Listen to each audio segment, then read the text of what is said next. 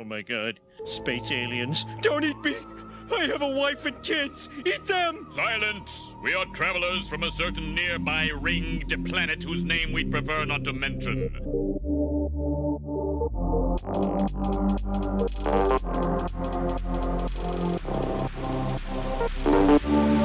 Against Laser.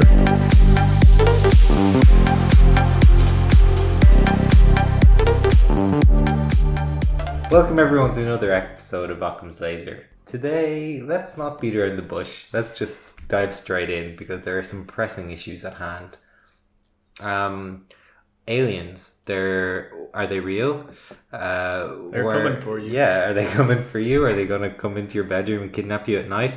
Probably during the day. We'll have a world-renowned expert on the line later, Alex Jones, to fill us in on alien probing. But first, Dulta, why should anyone give two flying fucks about Neptune?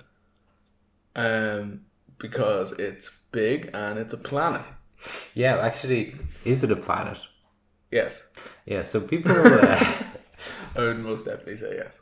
So I give this talk in schools about the solar system, like a journey around the solar system kind of thing. Mm-hmm. And I learn loads about the solar system because I don't care about it usually. Yeah, so you're like, wow, look at all them facts that I don't know. Yeah, because one fact about Neptune is first that they're gas giants, right? So you can't walk on it, and then I'd say people are amazed by that. Well, people are like, they're not planets and they're just balls of gas. Like, you tricked us. Like, astronomers have been lying to us.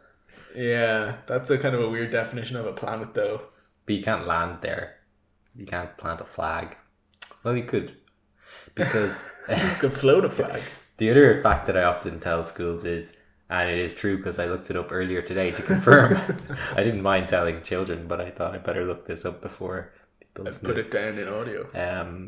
That it like rains diamonds on like Neptune and Jupiter and stuff, other planets. Yeah, because it's so the pressure. So people are like, we should go and get them. But I mean, if it's turning stuff into diamonds at that depth, what are you going to use to go get them? Yeah, exactly. The cost of going. We'll have to make a diamond satellite. Better off just digging up the entire world to find diamonds. It'd be much cheaper. Well, you can't get child slaves to get diamonds from Uranus. You have to use pay people proper. Yeah. Blood diamonds. Anyway, why are we talking about this? Okay, yeah, so there was an article you sent me that said if we're going to go to Neptune and Uranus, we should do it soon. Yeah, we should. Why? Well, I don't even... soon is kind of a loose term, right? We should just go. Yeah.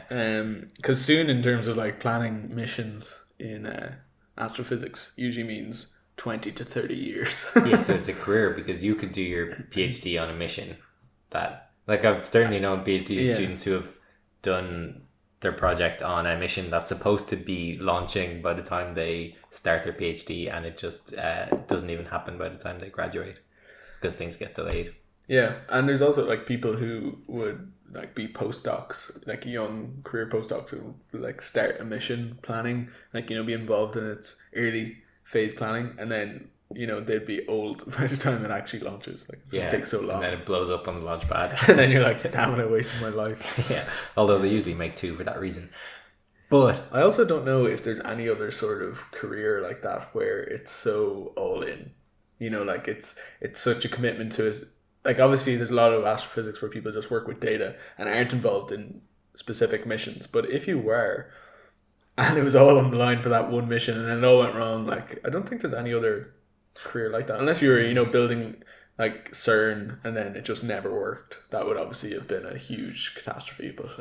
But at least building something, it will hopefully, at least it should function. I think it's most depressing when you hear about particle physicists who just back the wrong horse and put all their ideas into something that's this particle that doesn't exist, and they spend years and years trying to prove it.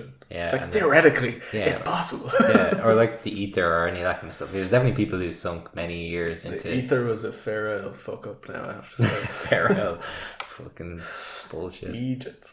But in the next few years, if we send something to Uranus or Neptune, we can use gravity assist from Jupiter, and we can get there faster. So why didn't Voyager do that, or did it? So I think Voyager 2 did, Okay, yeah. but because that's going faster, isn't it? Than Voyager. I don't know. That's, Yeah, that's very specific. 22,000 miles an hour. No, I don't know. But all just the planets have to be in a certain alignment, so it's kind of. Is it just a timing issue then? Yeah, it's weird that scientists now are like, oh, if we want to go, we have to go now. The planets are lining up. Like, Well, I guess that's probably a big part of why yeah, they want to go to Uranus and Neptune now, because like the planets just work out in a but good let's just hope orientation. the person in charge is a Gemini or whatever, and then they'll have their Alignment, planets, and they'll fund the mission. And also find true love. yeah. Yeah, it's mad that like we haven't been back to those planets since Voyager 2. It's been like 30 years. Yeah, so that was the first time. So all the only time. All the pictures are like 30 years old and probably like not. Have you seen them? I can't remember. I'm sure I have. There's like they're on the Wikipedia pages for them, and yeah, they're actually better than I expected, but still in like modern standards, pretty crap. Yeah. But that, I mean, like just having pretty pictures isn't the only reason you would go. Obviously, like there's so much like scientific value with actually going and seeing what they look like now. Because in 30 years, there's probably a lot of stuff that changed. Like if you just have a snapshot of what they were like, you know, over the couple of days that you were like flying by them, it's kind of a bit of a biased sample, right? So like one of the biggest, or one of the most significant parts that came from it that time was like all of those high winds that they had. Like Neptune had the highest recorded winds in the like entire solar system. It was like 1,500 kilometers a second. Yeah, and so on Earth isn't the fastest ever. It was like 200 or something. 250, yeah, something like kilometers an hour. Oh, my units, yeah. Possibly. Yeah. I don't know. I can't remember now. Well, and there's a big difference. Anyway, they were both in the same units anyway, so normalized. Well, on Earth, there's no way it was kilometers a second. Oh, no, a second. I thought you said an hour. No? It's definitely hour. But like miles per hour, kilometers an hour. Oh, it's kilometers. Well, we live in Europe, so yeah. Yeah. Anyway, yeah, like that's extremely fast, and there was all those storms on it, just like Jupiter has the Great Red Spot. Yeah. It also has large storm systems like that, which would be interesting to follow up on.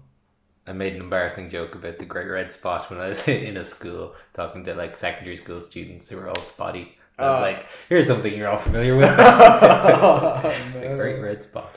But those people those people who were looking at Neptune and saw that big storm, the Great Spot, it wasn't red, it was Great Neptune Spot. I think it's Great Dark Spot or something. Dark Web. But when they looked at it with the They're responsible. The Hubble Space Telescope, it was gone, right? So that's what you're saying. Yeah, it like was so it's transient, and you know it'd be interesting to go back and look at it up close and see why that is the case. Because like there's so much like fluid dynamics going on there. They also have magnetic fields, so like you got a whole system very complex and changing. So yeah, I mean, sure, the Earth would look different every day from the sky. Yeah, I mean, even just looking at clouds. Yeah, amazing. And clouds are a big issue in exoplanet studies. So like if you know, we know now there's like what, over 4,000 exoplanets confirmed. There you're going to say 4,000 clouds. 4,000 cloud particles. No, 4,000 exoplanets. And you know, now we're moving towards trying to like quantify their atmospheres and stuff. So you're doing like transmission spectroscopy, so like looking through their atmosphere with the like light from the star behind them, and trying to look at like spectral lines and say, oh well, this atmosphere has water, this one has carbon dioxide, this one has whatever. But if they have clouds, like opaque clouds in their atmosphere, it wipes out all of that information. So, you know, studying outer planets like Neptune, which are like extremely cloudy, or Uranus, like they're all like that would definitely help towards quantifying the same thing in exoplanet systems, which would be good. Yeah, because most exoplanets discovered are quite similar to Neptune and stuff, aren't they? Yeah, there's a large, so there's kind of biases here as well, which would also help in terms of like Neptune and Uranus are so far out. I think it would help us understand like exoplanets that also orbit their host stars quite far out. But yeah, like I think the majority of exoplanets at the beginning definitely were all hot Jupiters because they were huge planets right beside the star, much easier to detect. And everyone was like, oh, we're like the Earth is special. It's nearly all hot Jupiters, and then as like our instruments got more sensitive, you're able to Yeah, obviously detect, we're like, going to see the Earth's biggest things first stuff, closest to the stars. Yeah, and so like even now there's like hot Jupiters are called that just because they're so close and they're like really hot, which makes sense, and they're massive. But there's other things called like warm Neptunes, so they're slightly less massive and slightly further out, and so they're just like they're like Neptune sized, but they're a lot closer than Neptune is to the sun, so they're just warmer. But again, like there could be loads of Neptune-sized planets orbiting their stars. Like at a distance, we wouldn't be able to detect a planet orbiting a star at the distance Neptune is orbiting the sun. So. Oh, really? Even that level? I don't think so. Like, yeah. Like maybe in a fluke scenario where it transits perfectly. But like, you know, the radial velocity technique where they pull on each other, that just doesn't really work at that distance. Yeah. The difference is kind of insignificant. But would you, if you were in charge, would you fund a mission to like Neptune? Like, you'd rather go to the moons of Jupiter or Saturn or stuff. Like slightly more boring or something. Yeah, like you can, because they might actually find life down there. Like they can actually dig up the like oceans there, and they're closer, and we know a bit more about them and stuff. I think if it was up to me personally, I would probably go to like moons of like Saturn, Jupiter, like Enceladus and Europa, which have like those big underground like icy oceans and stuff, because of the chance of maybe discovering like a bacteria there or something, which would be monumental. Yeah, which definitely wouldn't be out on Neptune. Which would definitely get you a lovely nature paper. Yeah, exactly. Think of the citations. So many. Yeah. But I do think, like they're kind of forgotten. I think it's like Jupiter is so much easier to study, as in it's way closer, so much cheaper to get to. It takes less time to get to it. I don't know what's the light travel time delay between Neptune and Earth, but it's probably quite significant. Yeah, well, they said to get there, it will take like 10 years travel. Obviously not light travel, but just actually get a mission that far, that it would take a decade of travel. So long, like 10 years of your life waiting for a mission to get there. Yeah. Like you really want to start planning now, and then it'll probably get there in like 40 years time by the time the mission is actually accepted. Yeah, and you don't want to find a problem like 2 years into the mission, and you're like, well, great, we have to wait for 8 years for it to, although you've 8 years to come up with a solution, I guess. Yeah, but and even then, like transmitting data back though is probably a pain. Like you probably have to wait like it's probably close to a week for the information to get back. Yeah, well, Earth and Sun is 8 minutes. It's probably. But we're way closer to the Sun than it's going to be much longer than that. We should have done the maths out. Do the maths. It's probably 100 solar. It's probably 100 solar radii, right, or something like that. No, not solar radii. AU. I mean. AU. I don't know. Oh well, who will ever know? Nobody. The answer is unknown. The limit does not exist. Anyway, we should definitely go to those planets anyway. But after we go to the moons of Jupiter. Yeah. So as we were saying, Neptune is 30 AU, 30 astronomical units. So it's only 30 times further than the Earth. So that's not too bad then. 8 minutes times 30. Bad week. Unless it's on the other side of the sun. Oh yeah, then it's only that plus 8 times 2. Yeah. I mean it's pretty good, but it's the same bias was there for Mercury, right? We didn't go there for ages because people were just obsessed. Oh, it's a tiny rock. Yeah, that's far away and rocky. Burnt rock. Yeah, but Neptune is so dark and cold, and Uranus and the rest. Yeah, I'm sure you could find people who are super interested, but yeah, I think there are more pressing places to go to first.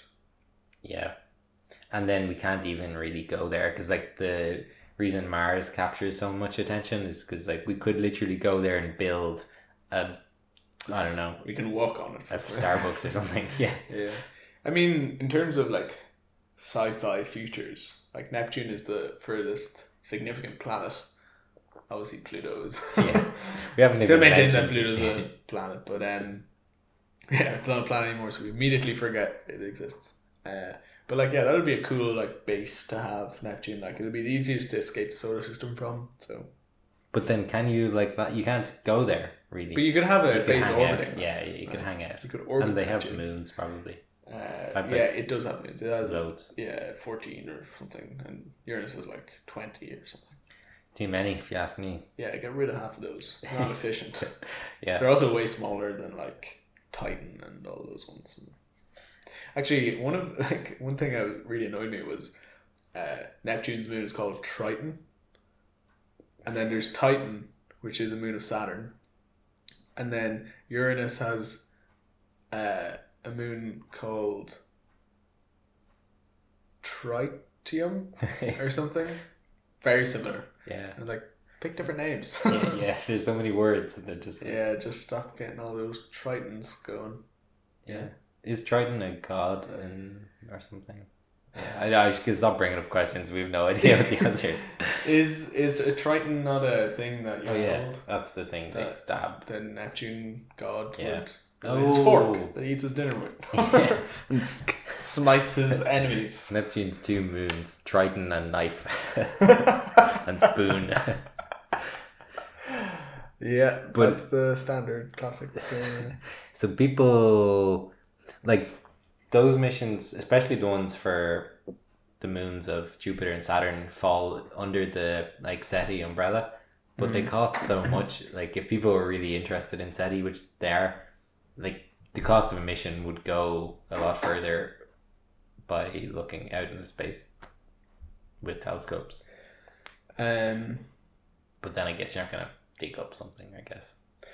Yeah, so I guess though, like, you mean for SETI to not remotely observe, but to actually, like, be involved in going there. If the sole idea of a mission was like, okay, we have $1 billion. Life. Yeah, how do we find life? I mean, you could spend all of that just going to, like, I don't know, a moon of Saturn and be like, oh, there's nothing there. Or you could just really take over all the telescopes and look at all of the radio. Yeah, remotely observe other exoplanets, perhaps. Yes, perhaps. And tell me more. We were going to talk about the Fermi paradox and that kind of stuff. Mm-hmm. But I was looking up Enrico Fermi on Wikipedia. Very smart man. What a man. Very, very smart. Is that all you have to say about it? Well, just that there was an article on Wikipedia. We do all our research on Wikipedia, it sounds like, because you mentioned it earlier. Mm-hmm. But an article called List of Things Named After Enrico Fermi. Yeah. And it'd be quite a good game to try and guess them all. Now, obviously, we don't know that many. But yeah, I could call like the Fermi paradox. And isn't there like some sort of Fermi energy? Gamma ray space telescope. Yes. And there's other such things. But it's cool. I should have a Wikipedia page named after just things named after other people. We could make one, like a list of things named after Sean Mooney and just have a blank page. The moon. Yeah, I just like looked it up here. So there's a lot. Yeah. Fermi arc, a phenomenon in superconductivity. Fermi constant, which is the strength of the Fermi interaction. Oh, a good one is Fermi problems. So he had this knack of there's way too much stuff named after him. I'm just scrolling through here, like everything in physics. But so he was involved in the Manhattan Project, and after the bomb went off, the big test, Castle Bravo or something. Yeah, and you stand there with scraps of paper, and then let them fall as the blast went past, and he saw how far the paper blew out of his hand, and then he could, like, from that work back and have an estimate of how the power of the bomb. The blast, yeah, like, weeks before then they could actually figure it out.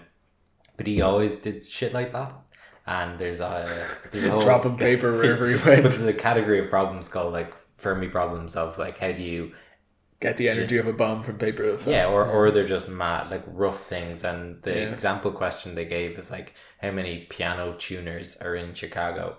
And then you kind of like just estimate say, well, roughly. there's a piano in every 10 houses, and a piano tuner can tune 100 pianos in a week. Yeah, exactly. Yeah, but it's kind of good. They're fun little things, although too hard to do. It reminds me of like there's the exam for like your undergrad. They have like a problem based exam paper where you have to like logically think out what would be a reasonable value to accept here for like the number of piano tuners in a city or whatever. Try figure it out.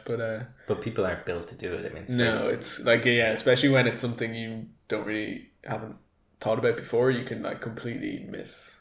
Yeah, piano tuners, that's actually, you can grasp that, but if you said, with no prior knowledge, work out how many atoms do you think are in like a liter of water? Like, you know, like something, once you get into the pure abstract, it's incredibly hard to think about.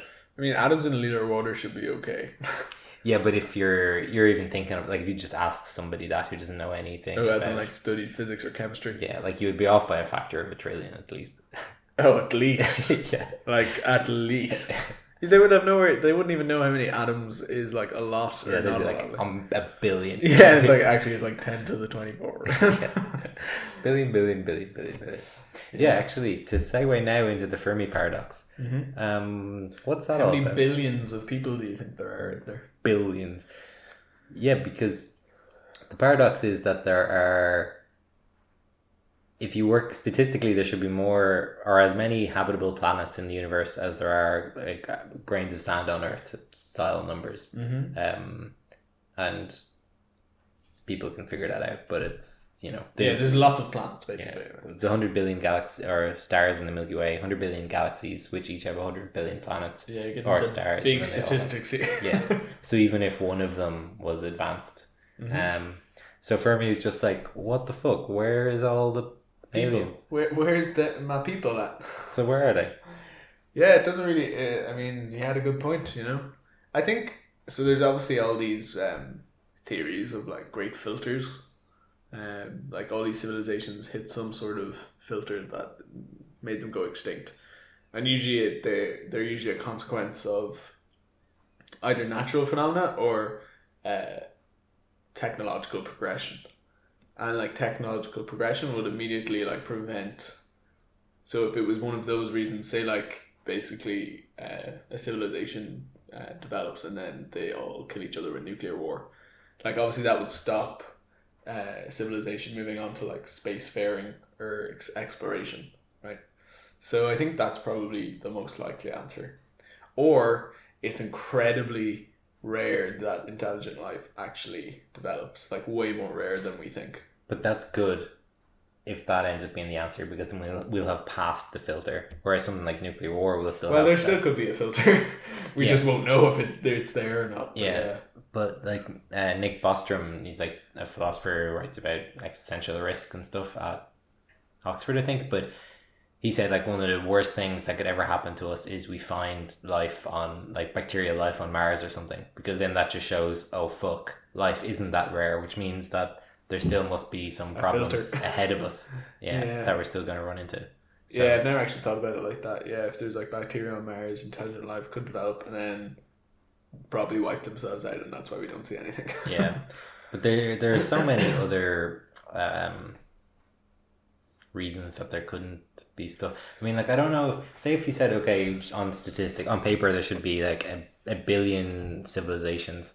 There's no way every one of them would all fall to something like nuclear war, or like, because you always think that even if there's 1 in a billion, you know, who just say, hey, we made it and we're just gonna say hello. So there's a couple of things that always like kind of fascinate me about it though, is like, okay, so yeah, we again, like, it's one thing saying they're like civilized or intelligent, but we don't know how difficult it is to actually get to the point we're at. And even the point we're at, like, we have to specifically look at a planet, and like, how are we going to say hello? We're going to send like radio signals, and they're going to take, you know, whatever the distance is, like in light years, that many years to get there. And if we only spend like a couple of weeks beaming that signal at it, then they have to be looking during those few, like, you know what I mean? It's already, you're getting into like very unlikely chances that planet has an intelligent civilization that's receiving radio signals and looking as well in those few weeks. Like, a few weeks is nothing on an evolutionary timescale. Yeah, so they're actually split up into 2 different types of approaches to SETI. So one is SETI, where you're trying to detect signals from aliens, and we do that like all the time. There's these programs, which is actually why we're supposed to talk about this. But I'll say arguably it's like better or easier to do, to like keep looking Yeah. So that's like having the satellite dish up listening. And then there's the METI, which is messaging extraterrestrials. And loads of people have said we definitely shouldn't do this. We have no idea what's out there, and it's so naive to just broadcast their place. And people like Stephen Hawking and Carl Sagan and loads of others were just said it's a real stupid thing to do. But I know, so Breakthrough Listen are like a fund from, I think, a guy called Yuri Miller. He's like some Russian tech guy. Yeah. So he's funding $1 billion into these SETI expeditions, and one of them is listening to stuff. And the reason we're going to talk about this was because they released their results saying we listened to 1,000 stars and we didn't find. Yeah, it was something like 1,300 stars. They published 2 papers there recently, I think, wasn't it? But there's another branch of that where they have he co-founded with like a Breakthrough Listen, except it's not Listen, Breakthrough something else. Yeah, so branch. Breakthrough Foundation is like the main, like Breakthrough is the name of the whole thing, right? Yeah. The organization. Yeah. Weird name, but yeah, go on. But he himself and Mark Zuckerberg are like making some drone or some stuff to send out into the nearest stars, like accelerating them to like 20% of the speed of light. Remember all that? Actually sending something? Yeah, they want to send a swarm of like probes. Nanosats or something. Yeah. Yeah, there was like, what was it, 2 years ago when Stephen Hawking mentioned like, oh, we should be like, just make a sail that you fire lasers at and propel through like radiative pressure, and then send have a tiny satellite that is very, very small, so it's easier to accelerate, and then basically power it that way and just keep firing lasers at it until it gets to like the nearest star. But that would definitely be a good idea. It would be very cool. It would still take ages to get there, but and also when you do get there, you would have such minimal amount of time to like take pictures and like send them back, and then when you send them back, it would take the speed of light to get them back. Yeah. You know, so. And whatever it hits, it's going to hit it fairly fast. Hard. If it hits anything. Yeah. Although actually, it might be too fast to even get caught in the gravitational pull of another star. It could just shoot past it. It might get deflected, but at that point, like if you're accelerating it for 40 years or something, it'll probably be going quite fast at that stage. I had some points that I want to make, but we've kind of moved fast. No, move back. The whole why we haven't detected civilizations. I think it always amazes me that we still don't know how people became intelligent or conscious at all, in the sense that we're conscious compared to an animal. Like obviously animals are also conscious, but in a different sort of way. Yeah, if there's a load of dogs on a different exoplanet, they're not going to be trying to. Yeah, so we don't know how we kind of bridge that gap into being self-aware and to be looking for other civilizations without knowing how frequent that mechanism is, whatever it is, some random mutation or whatever made us self-aware. It just seems weird to be oh yeah, well, there'll probably be civilizations that are self-aware and intelligent and doing things, and but that could be a complete random chance that happens in 1 in 100 trillion, and then if you've only got a couple of 100 billion, then we're the 1 in a trillion. But that's what it was for the dinosaurs, right? Because they were stable for millions of years. There was no major evolution or anything, and then they got wiped out, and that kind of kickstarted everything. But if not, they'd probably still be around just eating grass or whatever. Yeah, probably. Yeah, because the length that dinosaurs lived on Earth is longer than they haven't since, which is crazy. And what's not to say that there's billions of planets with just dinosaurs roaming around on them, but just they're not going to detect any radio signals, Because the other big jump was probably from prokaryotic to eukaryotic cells, and getting complex life from crappy bacteria, or not so crappy. Good definition there. But the thing is, the sun is also relatively young, so if there's loads of other stars which are way older than us, and we're looking at those, there's also the chance that we could we missed people. Yeah, or we could detect stuff from them, but they're gone. They've been gone for 1 million years, and they've it's. I mean, 1 million years would mean that it's 1 million light years away, which would probably be that's true, too far away. But yeah, I mean, But like we've only been sending like signals to space for like 50 years. Yeah, Which like is- that's such a minuscule amount of time. And the other thing is different types of stars with different masses live for different lengths of time. So the sun will live for about 14 billion years or so, maybe a bit less. But if like if there's a planet orbiting an M dwarf, it'll live for way longer. Or even like a smaller, like the smallest mass stars will live for the longest out of any Yeah. star. Yeah. So, should we be looking around those stars in terms of planets orbiting those stars have the highest chance of, or the longest amount of time to develop? But then I guess, you run into issues because they're very dim stars, so they're kind of harder to observe. But it's even like anthropomorphic or anthropocentric, I suppose, to think that like just because we like to conquer shit and explore, like there's no reason to think another civilization would want to do that. Like it's a real human thing to be like, let's go over there and kill those people and take that land. Land, yeah. Ooh, more land. I can't wait. Yeah, it could just be some weird octopus like or whatever in space.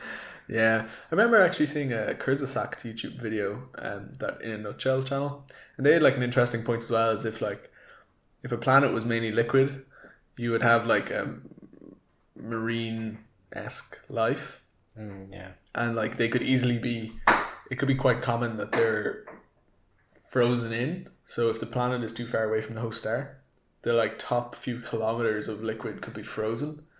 And then you could have like this ocean, like a planetary ocean teeming with life, but it would never know anything outside of it because it would never be able to break through like the 5 kilometers of ice at the top.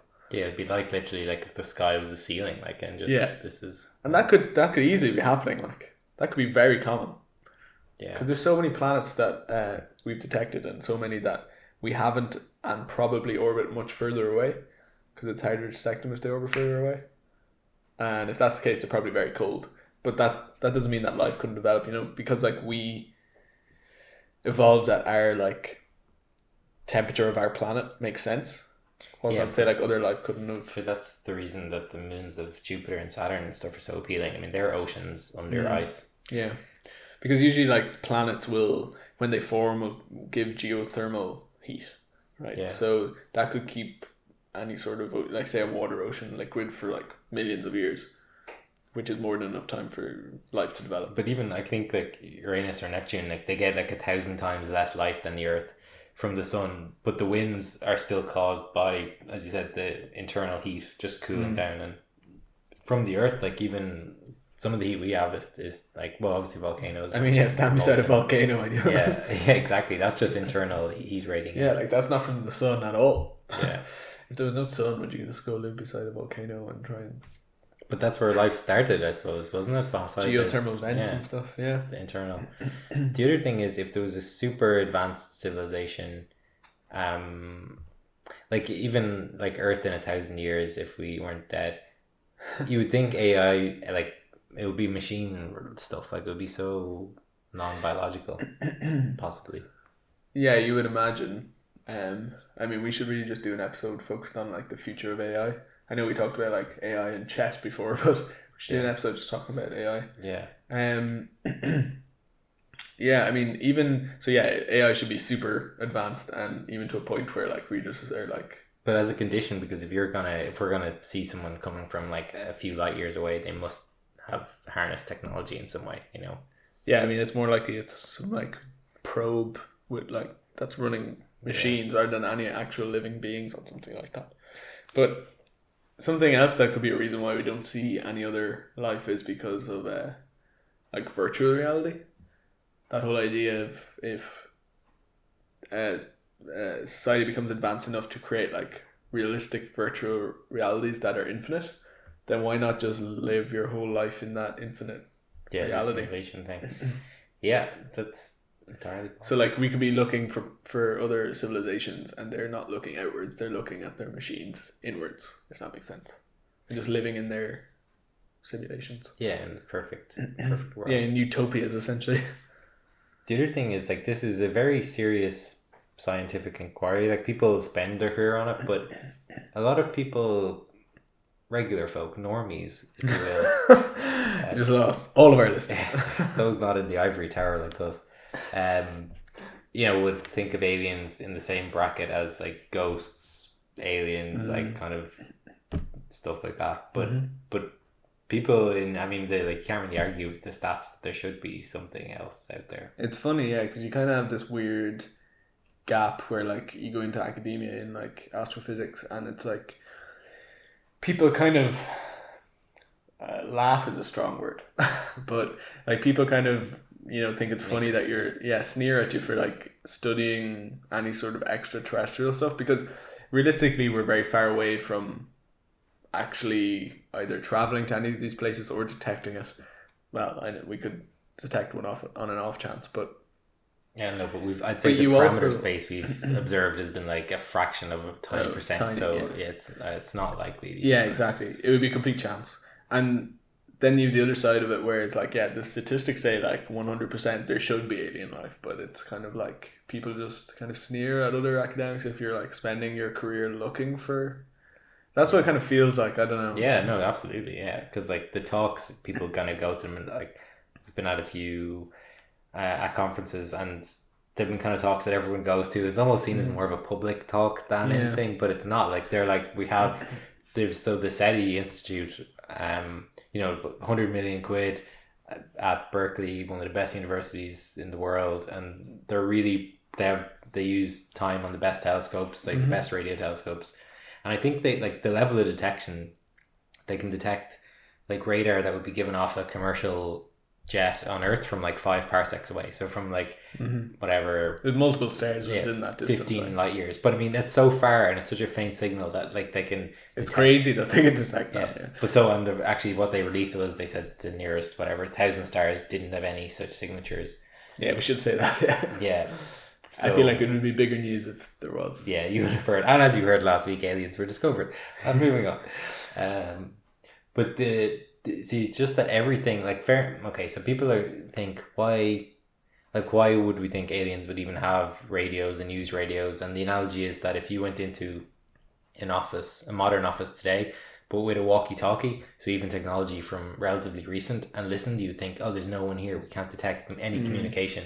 But it's just not used, and we wouldn't know what other civilizations would use. But people are like, well, you might as well start somewhere with what I think it's common though in terms of like you can pick radio up. Like a lot of people consider radio as being like sound, but it's a basic like wavelength of electromagnetic spectrum. Like it's a physical thing, So it makes sense that we'd use it to communicate. As in, like we can just detect those signals as waves, and somebody else theoretically could too. How to interpret them could be an issue. Yeah, because we're like they remove. So I think like radio waves coming from black holes and stuff are real broadband, gentle stuff, and anything man-made is, or human-made is, or. Well, human-made is really sharp, like think of like if you listen to your radio in your car, it's at like a really specific frequency. Yeah, and very loud. So that's what the kind of signals they're looking for. But like, who knows what people would use to communicate in, 1,000 years? Smoke signals. Yeah, but they could be shooting little atoms at each other. Yeah, I mean. Like a Morse code through the gravitation. Yeah, the only thing is like light makes sense because it's the limit of what we can travel. Yeah. One of my favorite light-based facts is that time doesn't exist for light. People just can't wrap their heads around that. It's excellent. It's so good. Oh no, my favorite is that light has momentum. Oh, like it has a pressure, like you. It has no mass, but it has pressure. That does freak me out a bit. And in time stands still. Yeah, it's good. They're good facts. Yeah, like when you tell somebody like, "Oh, fire a light over there," and it'll take like 5 million years to get there, but for the light, it's instantaneous. Oh, that is good when you phrase it like that. Yeah. And people are like, "What?" Yeah. And you're like, special relativity, bro. Yeah. Yeah. No, I mean it's mad. And the other thing that actually I was going to open with, but I forgot, so maybe we'll close with it. Perfect. On time. What great planning. But that quote from who co-directed 2001 Space Odyssey? J.J. Abrams. As J.J. Abrams said, you know, there are two possibilities. We're either alone in the universe or we're not, and both are equally terrifying, which is true. No, yeah, it is very true. Arthur C. Clarke. But like, yeah, I think being alone in the universe is more terrifying. I don't think it's equal. I think it's more terrifying if we were the only people. Like, why us? Like, yeah, and there's so such much random mutation. Yeah, we have to like do a good job or whatever. Yeah, there will be more pressure to carry on existing if we were the only, and also to be like more moral, right? Yeah, you want to just like, yeah, if you're the only we're the self-aware, adults, intelligent beings, we're the adults in the room. Basically, we have to. Yeah, like you're the gardeners of the universe. You want to make sure you got all that pruned and kept in order. You know. Yeah, but there's loads of far off explanations for the Fermi paradox we didn't talk about, like that it's we're in a zoo and, you know, intelligent life is leaving us alone until we get out and stuff, but like it's like the us looking at ants, aliens looking at us kind of.